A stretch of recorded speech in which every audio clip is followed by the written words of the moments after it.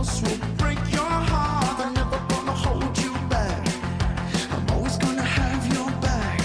So try to remember that. I hope you're happy. Hello, Edie. Welcome to the Recovering Entrepreneur Show. How are ya? I am so good. How are you, Bobby? I'm great, and I'm so grateful to have you here today. It's exciting, isn't it? It is. I love getting to meet across the miles.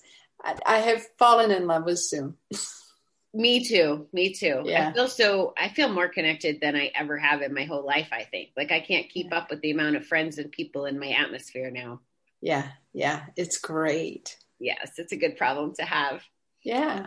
So I would love for my audience to get to know you. So if you'd like to give us your intro, bio, whatever you care to share, and then we'll dig right into your business part of it. So I guess you can have multiple personalities here. Awesome. I finally have permission.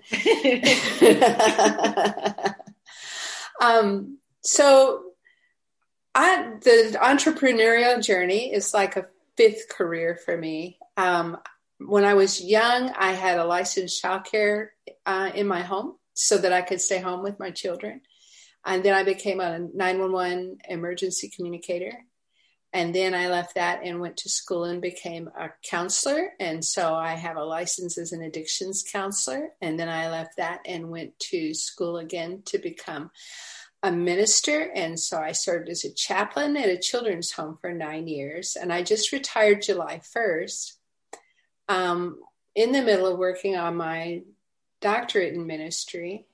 And my work on my doctorate is with compassion fatigue and resilience and how to help people develop the habits that they need to stay strong when they're doing caring, compassionate work. And so I am a brand new baby entrepreneur.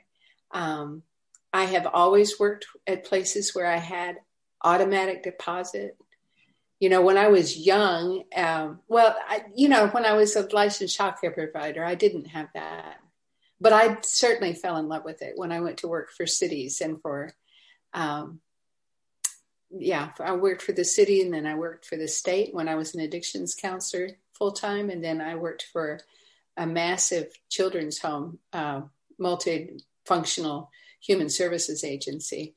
And so it was all automatic deposit. Man, I really liked a steady income. It was never a lot, but it was steady. And so this entrepreneurial thing where I don't know is very exciting and terrifying. Exciting, the same kind of gut feeling that you get when you're at the edge of the roller coaster. And you know, so yeah. That's a great way to explain it. I have so many questions just from what you just said. Before I get into the nuts and bolts, and I have a feeling I need to have you on my other podcast too, now that I've heard a little more about your background, because that one's around gambling addiction. And I think that you'd be a great fit for that. So we might have another date coming in the future. Cool. So where are you calling in from? Where are you? Oh, I'm in San Antonio, Texas. I was at the children's home in Ruston, Louisiana. And then when I retired, I moved to San Antonio. My older sister lives here. And she and I are pretty close. And we had talked about, we'd been joking for years about not wanting to be little old ladies alone. And so she invited me to come, and we're on a 2-year trial to see if we really can figure out how to make room for each other in our lives. So far, it's been really, really good. We have a lot of fun together. That's so, yeah. I have a friend I'm trying to encourage to do that same thing. So I'll have to stay abreast of your situation and how it goes. So tell me what a day in the life of your new journey looks like. Who do you want to help in this? And I find it very interesting that you're tying in ministry to addiction. I'm curious about what addictions you address. Was it substance abuse? Was it behavioral? I have so many questions. So can we go a little deeper in some of that? Absolutely. Absolutely. Where do you want to start? Let me tell you about a day in the life. So I get up at 5 and do my morning habits of exercise and journaling and prayer and meditation. And then breakfast. And then I'm at my computer. Right now I'm making phone calls from 8 until 10, and then other things as they come up. Because I'm marketing. You know, when you're an entrepreneur, you got to learn to love to market. So I write, I talk to people, I try to figure out computer stuff.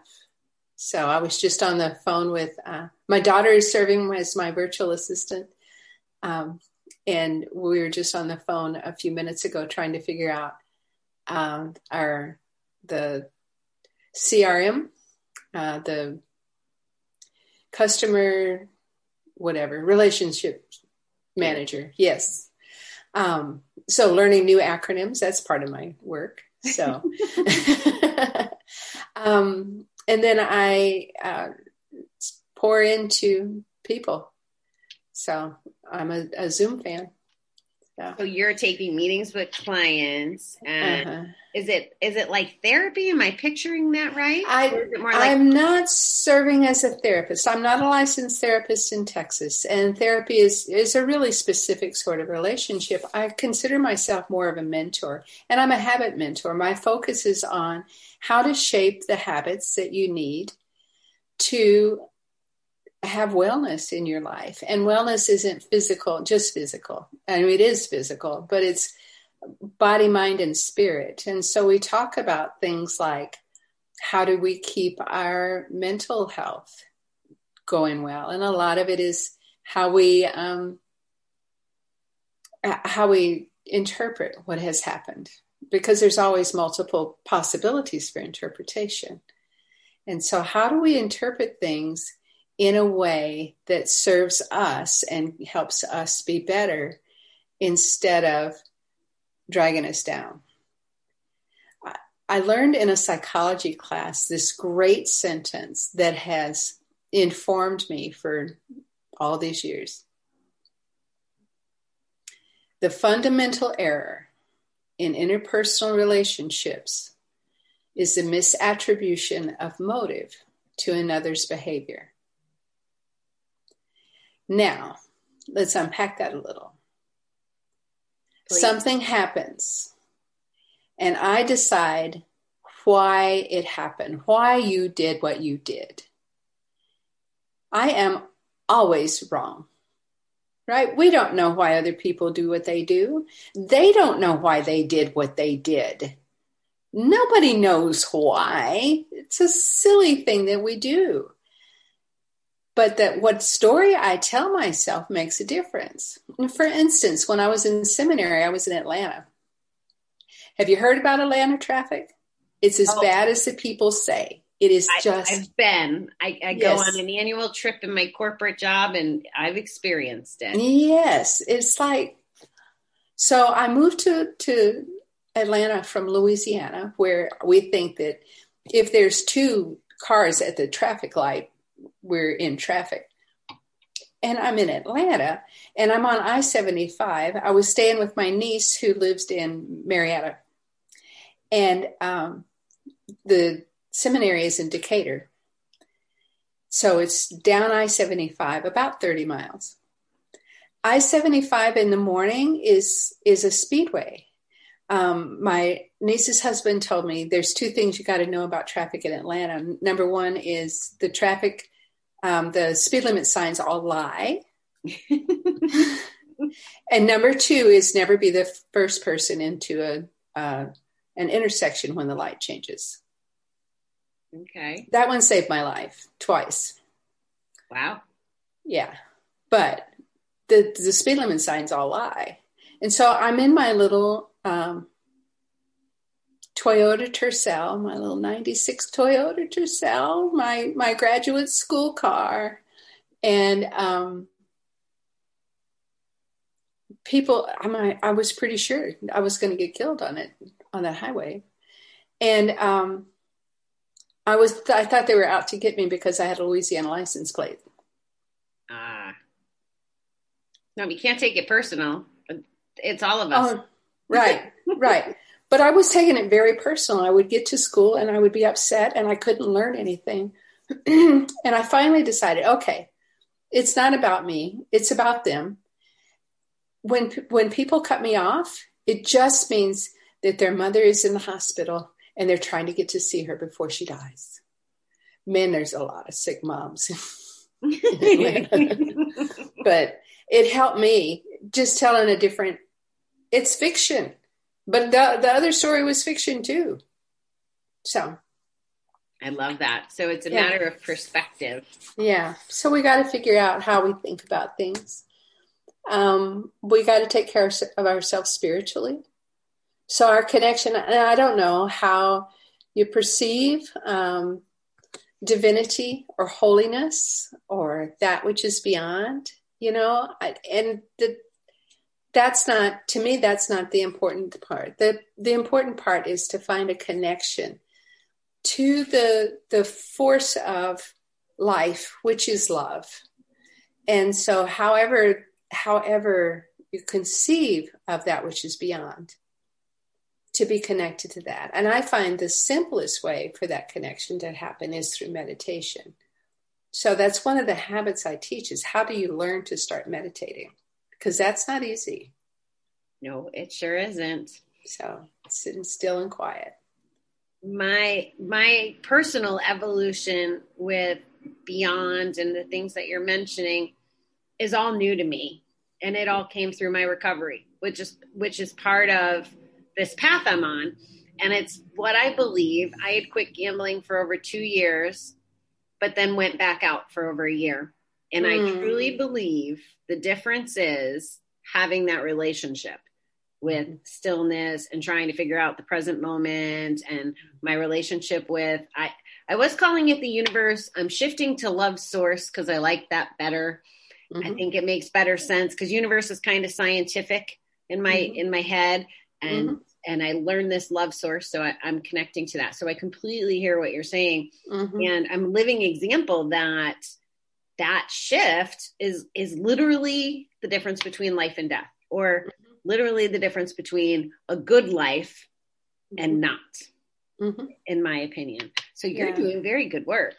Thank you. I love it. Yes. So that spirituality piece is huge. Yeah. So mental health, physical health, spiritual health, and physical health. We all know what to do, right? We all know we're supposed to eat right. We're supposed to exercise. We're supposed to drink water. But how do you start a habit? How do you change that? How do you move from one trajectory to another? And that's the piece that I help with is how do we conceptualize the change we want to make and start to establish it. And so, is there any chance that you would have like a simple nugget you could share with the audience about changing their habits? Do you have any? Absolutely. Yeah. It's my jam. So there's 4 principles to habit change. The first is when you decide you've got what you want to do, and there's pre-steps, right? You got to know why you want to do the thing, and you got to know what you want to do. But when you know those 2 things, the first is you got to remind yourself everywhere. So I'm a big fan of sticky notes, and I'm a big fan of notifications on the phone. So if you want to change something, you've got to remind yourself everywhere. Why? Because your subconscious, your non-thinking brain, the habitual part of your brain doesn't want to change because change feels dangerous. And our brain wants to keep us safe. And so we've got to remind ourselves over and over again. We've got to make it fun. You got to be pleasurable. It's got to be something you want to do. And so if it's something you don't really want to do, that's a little harder, right? So you got to find a way to make it fun. So One of my things was I didn't like cleaning the kitchen. I had 3 children, and, the kitchen is never finished. But I decided that I was really going to like enjoying the look of the kitchen when it was clean. And so I would take a few moments to just stand there and enjoy it. And then there were times when I decided that I was going to enjoy having my hands in soapy water. So that was before the dishwasher. But so you got to make it fun. You got to keep it small and doable. And so when I decided to start meditating, I decided on 5 minutes. Sit still and be quiet for 5 minutes. 5 minutes. I can do 5 minutes. Can you not fit 5 minutes into your day? You can, can't you? Yeah. And when you make it small and doable, you have the successes to build on. But the fourth, and I believe the most important thing to focus on, is celebration. To really enjoy that you did it. Now, my little piece that I've added to that is when I work with a group, I connect them to each other and they celebrate together, that they support each other. But sometimes you don't do it, right? So the key piece in my program is we celebrate that you reported. That tells your subconscious that reporting is important, paying attention is important, and paying attention is key. And so we have a certain way to feed back. So if I tell you, yes, I did my new habit today, you celebrate with me. You say, yes, yes, yes, good job. Send me fireworks on an emoji or a GIF. I never know which it is. And if I say, no, I didn't do it today, just tell me you support me. Tell me you see me trying. Just see me. Because we don't get celebrated as adults. When was the last time somebody hung up a picture that you drew on their refrigerator? I haven't had that happen since I could reach a light switch, Right. And so we need to figure out how to support each other. And what the side effect has been in work groups is that they build connections that are non-threatening and work better as a team. And so it's a really, really powerful thing. But you keep doing that until it is so automatic that you're going to do it no matter what. So that makes sense. And I've seen that. In my world. I belong to, it's called the Center for Problem Gambling. And I joined almost 4 years ago. And we have what's called the Thread. So it's not like a Facebook group, but it's a community. And we all chat and check in most days and, different people at different times and stuff. And sometimes there's crazy conversations, but most of the time, like we had a gentleman that would report what day he was on, and he always called it day number 1 because he didn't want to get overwhelmed with time. But he would always say, my long-term goal is whatever that next day was. So if he was on day 20, he'd be like, my long-term goal is 21, but always day 1. And when people go back out, and they do, it's really important that we, excuse me, we make it a point to support them, to your point, and let them know that it is safe to report. So they keep reporting. And I mean, it's an addiction, right? So it's going to continue. It doesn't, you don't always get it on the first try.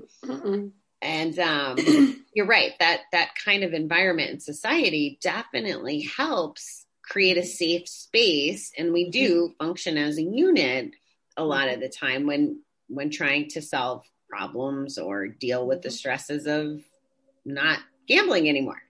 Yeah, we're stronger together. Yeah, we really are. And, I think that's been one of the big lessons of COVID. The social isolation has just made it so much more clear how much humans need human contact. We need each other. And we need to figure this out, how to not be judgmental and how to accept that we're different. I think we all have addictions. Some addictions are socially acceptable and some are not.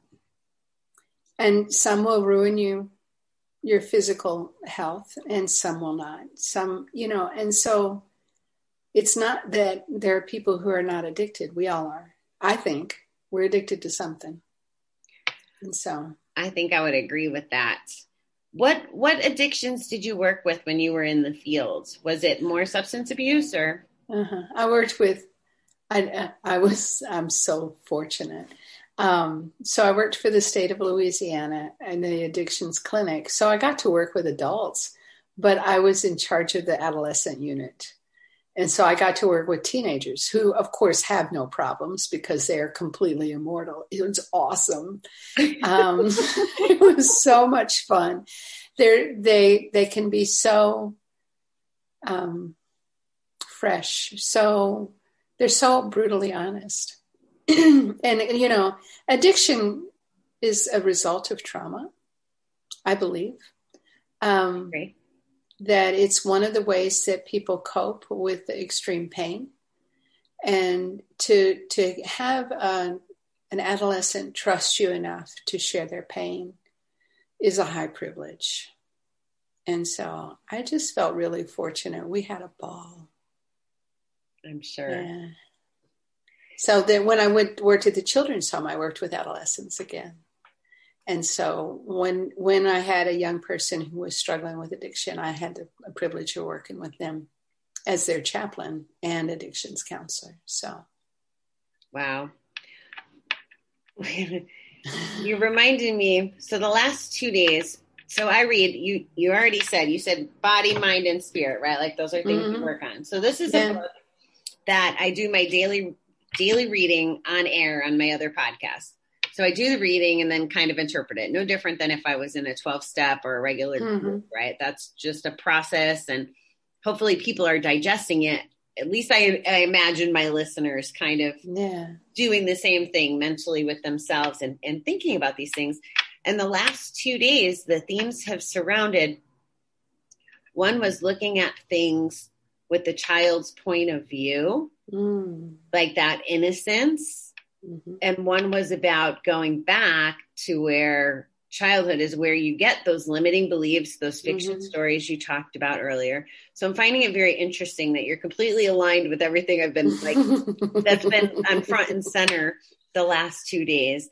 Wow. And I was just talking, I'm not an expert. I definitely do not have the credentials that you do, Edie. Like I just don't.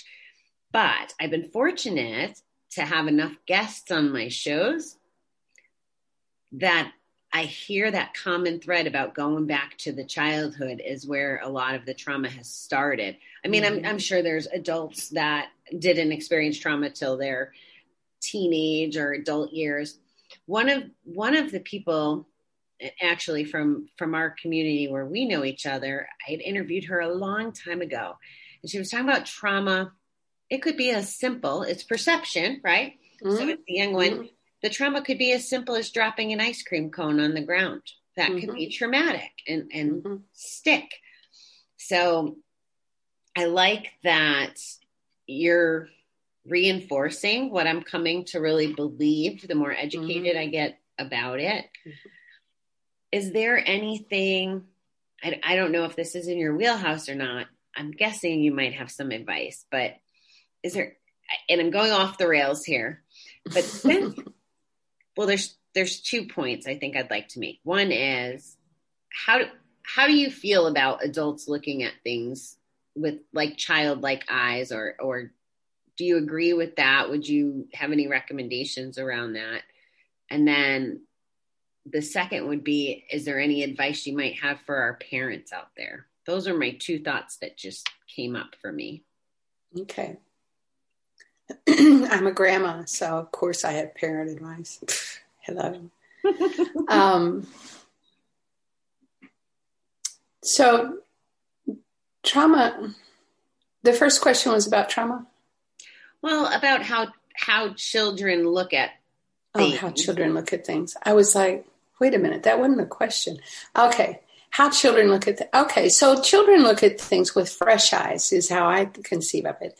That everything is new and it's adventurous and it's exciting. And we forget that seeing a ladybug on a flower is a miraculous thing. We fail to realize that hearing the birds sing is a gift. I mean, on so many levels, that we have birds who sing, that we have ears to hear, that we have the margin in our lives to be able to listen. So welcoming life's experiences with joy and curiosity and enthusiasm, I believe, is what it is to be childlike in how we see things. There's sometimes confusion between being childlike and childish. Yeah. So children are born. You will never find a more selfish creature on the planet than a newborn baby. They don't care that you're tired. They don't care that you're hungry. They don't care that you just finished the laundry and they just wet all over everything. They don't care. Now, they're completely innocent. They don't have the capacity yet. Well, they haven't been taught empathy yet because it's a learned skill. I mean, I'm not saying they're evil, but I am saying that they're inherently, completely selfish. And our job as adults is to help them gain empathy, gain compassion, and learn how to think about other people. And I guess this flows straight into parental advice. So I don't know what age group you're talking about, but if you have children who are under 5 years old, I want you to always remember that they will believe anything that you tell them about themselves. And so if you're telling a 3-year-old that they're lazy because they didn't pick up their toys, they will carry that. If you tell them they're stupid because they don't know how to do something, they will carry that. If you tell them that you're so proud of them because they're always willing to learn, they will always be willing to learn. They seek that pride and they seek that positive affirmation. Let's be as positive as we can with our children. Give them what we would have wanted to have instead of repeating the same patterns that we were raised with. I mean, we're just about 2 generations away from the idea that children should be seen and not heard. And that was strictly enforced. You know, you just didn't speak up. And so I'm a boomer. So I'm one of the first generations that was allowed to have a voice sometimes, but still sometimes my parents thought children should be seen and not heard. And so how can we invite our children to be themselves, to instead of thinking of a child as mischievous, think of them as curious. My grandson gets into things all the time. He's the most engaged kid ever. And I love his curiosity. And then one of the coolest things about him is if you use the word help in a sentence, help me, he'll do it. It doesn't matter. He's going to do everything he can to help you. I mean, there's such a gift, such a beautiful skill. And so celebrate. Let's celebrate our kids. Let's not let them grow up not knowing what it's like to be celebrated. Let's help this culture. Do you feel, now I'm not a parent, but as an observer, do you feel like the shift is starting to come? So when you said 2 generations removed from being seen, not heard, do you feel like within the next, this is, I guess, my opinion, and I guess maybe share with me what you think, but I'm hoping and thinking that within the next 2 generations, we see things like meditation in school and parental, like maybe in high school they learn how to parent and teach affirmations. Like I seen on TikTok one day, a lady is with her little girl and she's teaching her to talk in the mirror. I am beautiful. I am strong. I'm all these things. Do you see us heading that way? Or am I just living in a bubble with all these wonderful people that are practicing stuff like that and the rest of the world's still broken? I mean, being extreme, but that's how it feels sometimes. I don't know. Okay. So I believe it's both and. So I see a lot more positive reinforcement with kids in my children and their children. But I also see parents who are distracted, who are overwhelmed. I see parents who are on their phones. I believe the screens are an addiction too. I see my grandchildren sometimes with more screen time than I would approve of, which would probably be none. So that's really not a good measure. Yes, both and. So when my older grandson, he's 16 now, was in first and second grade, on the way to school, his mom would say, "What kind of day are you going to have?" And he'd say, "A great day." And she'd say, "Whose responsibility is that?" "It's mine." Well, you embed that in a child. And he is a great 16-year-old. He is awesome. He's so kind and he's so thoughtful and he's so happy. So it works. It must work, because even as I listen to you, even when you're describing something that may not have a positive context, the way you describe it and say it and deliver it is very positive. So that's a beautiful gift that you have, and you're doing a very good job of it. So thank you for that. Thank you. So all right, I have two missions here on this show. One is to give my entrepreneurial friends a chance to kind of brag about their specialties and showcase them, which we've had an opportunity to hear your opinion a little on that. And I totally lost my train of thought, which I do all the time.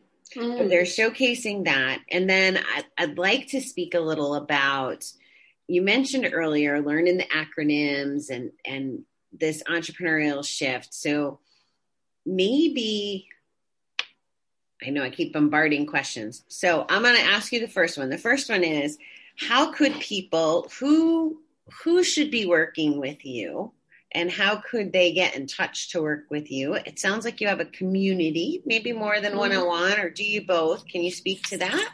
Okay. My current focus is 911 dispatchers, but I work with stressed out people and I help them with their habits. And so I do one-on-ones, and I do work with teams.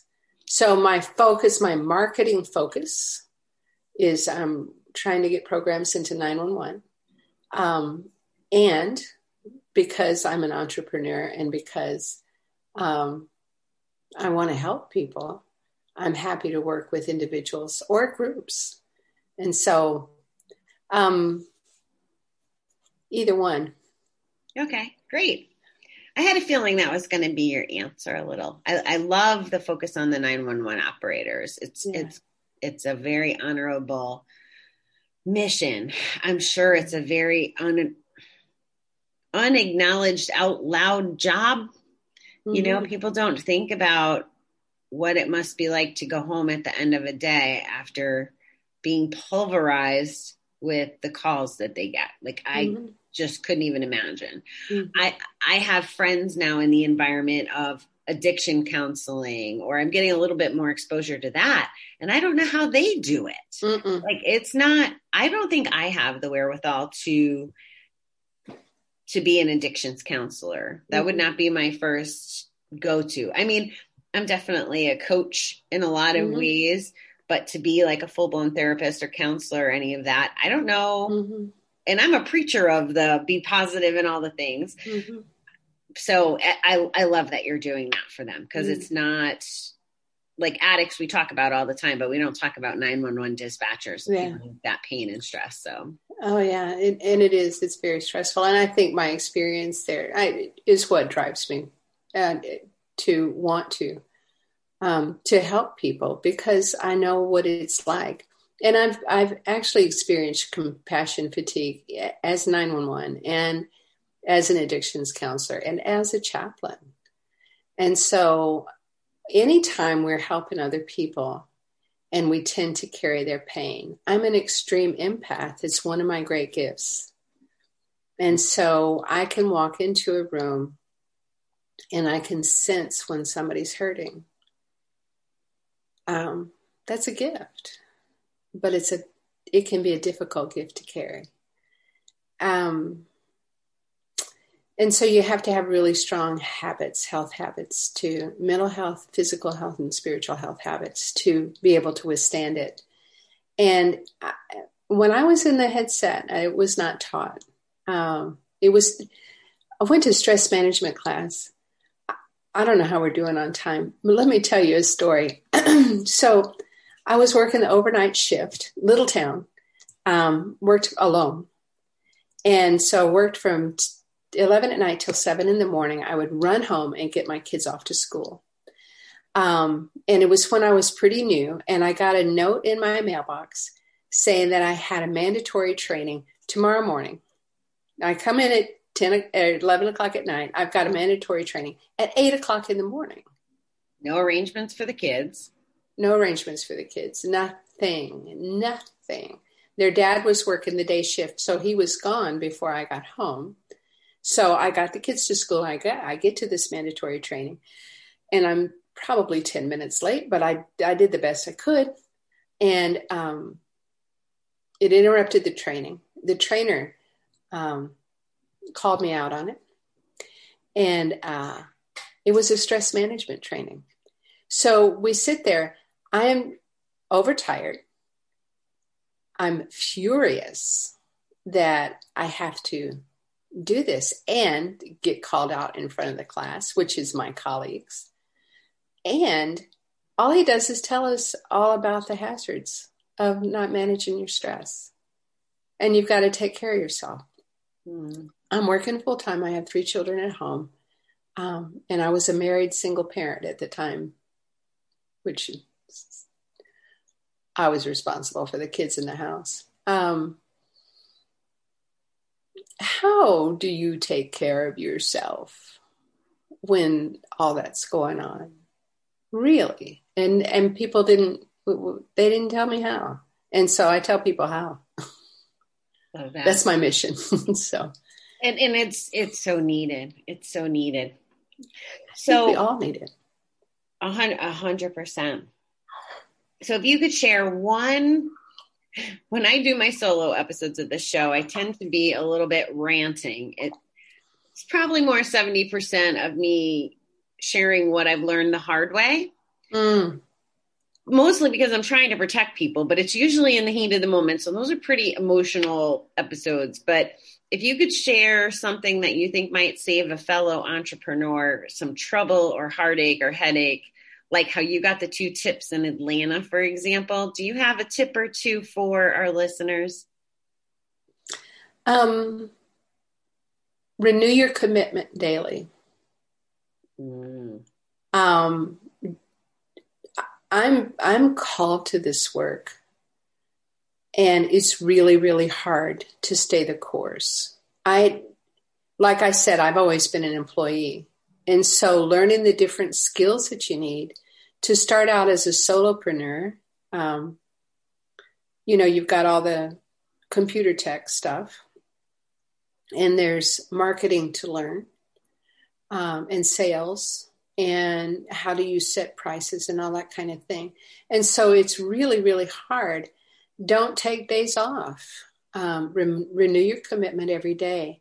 Even if it's like, if you're still working full time and you're trying to start something, promise yourself 20 minutes a day, 10 minutes a day, every day, so that you just keep your momentum going. Even if you're only taking a tiny, tiny step at a time,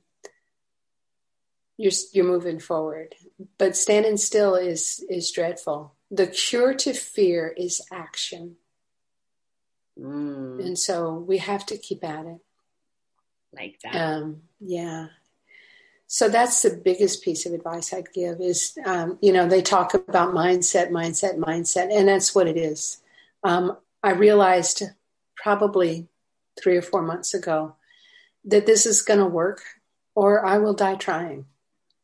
That it's just going to have to, it's going to come together and I'm going to get this figured out and the CRM is going to work.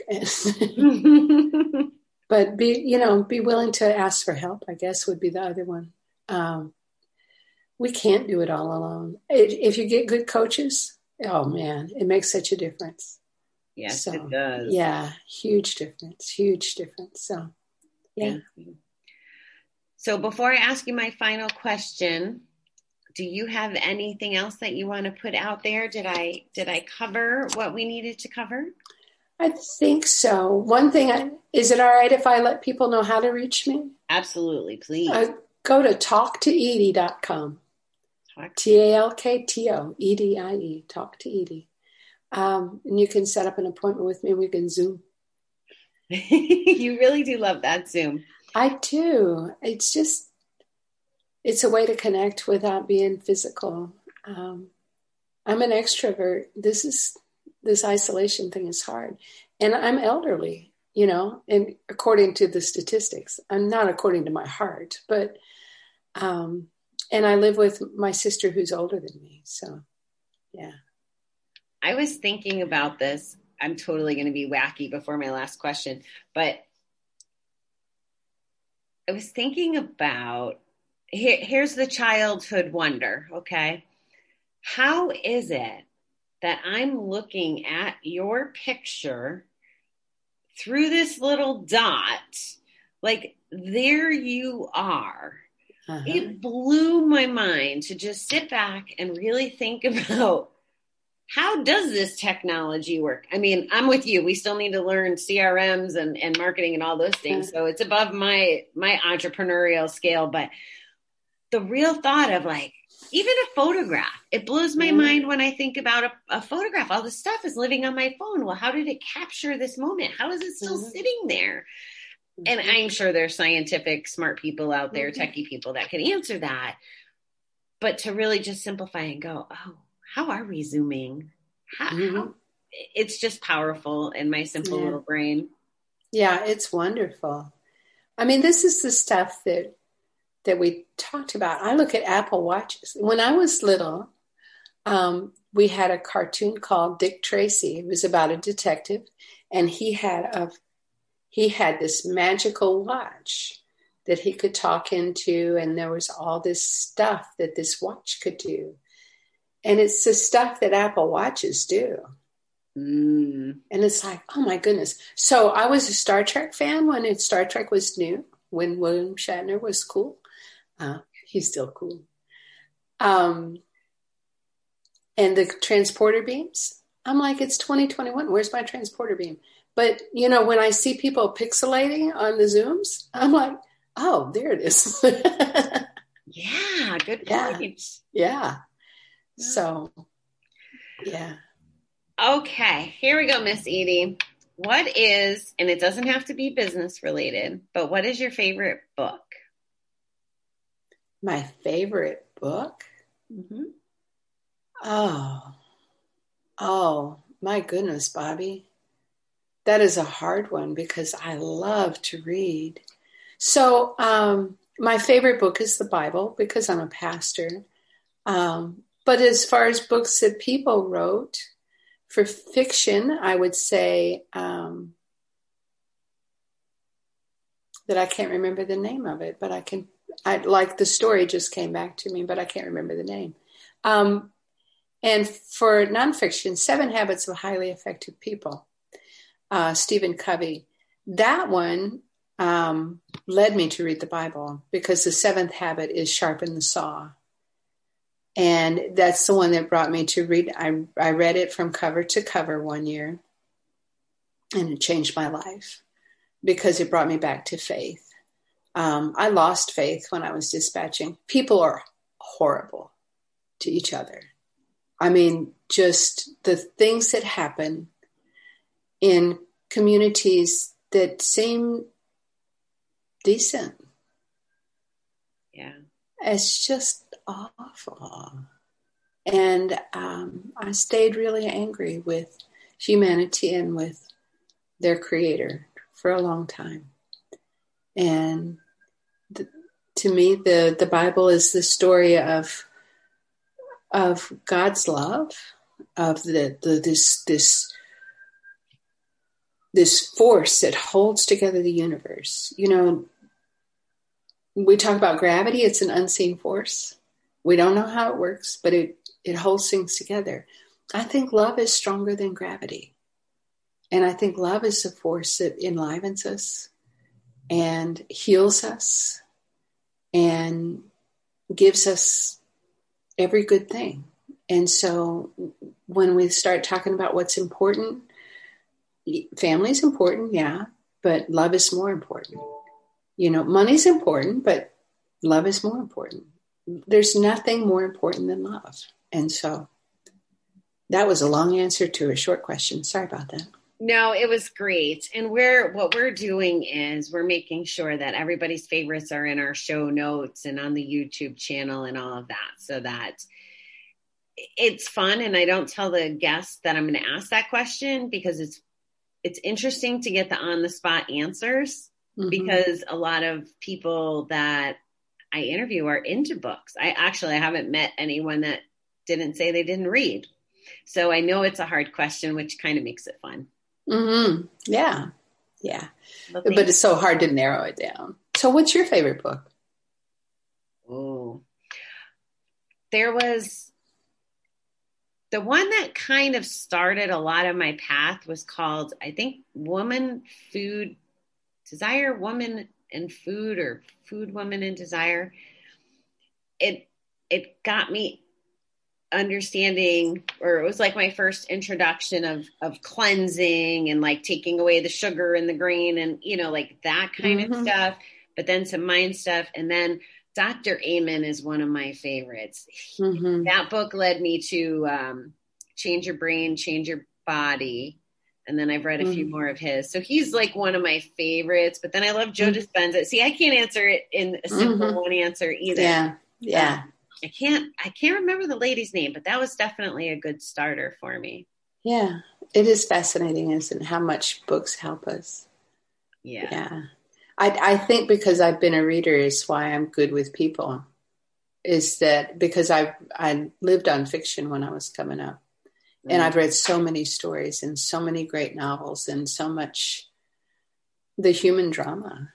And we're so interesting. We're so interesting. And so I love to find that out. Yeah, I'm going to my first like virtual book club meeting tomorrow night.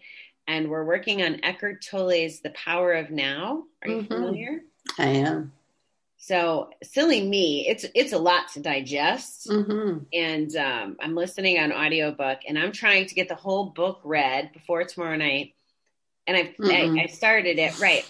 Well, come to find out, it's one chapter a week. Now I only have to get the one chapter done. But I've listened to it a couple different times and I think I need to. And I'm looking forward to everyone's input because I think from a retention standpoint, I will get a lot more value with everybody chatting about it. And we have a ex-Catholic priest, or I guess you probably don't become an ex-priest, but you can.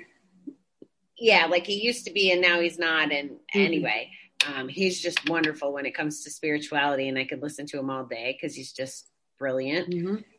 So he's going to be hosting it. So that's going to be one of the highlights of this week. That sounds wonderful. I'm excited for you. Yeah. I'll be looking forward to hearing how that comes out. Yeah. I'm sure I'll be talking about it tons. I can't talk too much until I know what I know. I don't know yet. Yeah. Eckhart Tolle is one that you probably need to read it 3 times. Yes. I'll get there. Yeah. It takes time. Well, Thank you so much for joining me today. Thank you. I really appreciated having you on, and we will make sure that everybody can contact you. Right. And thank you for your audience. And I appreciate you and I love you. I mean, I do. I haven't met you yet, but I love you. I love you too. You are awesome, Edie. Thanks again. Thanks.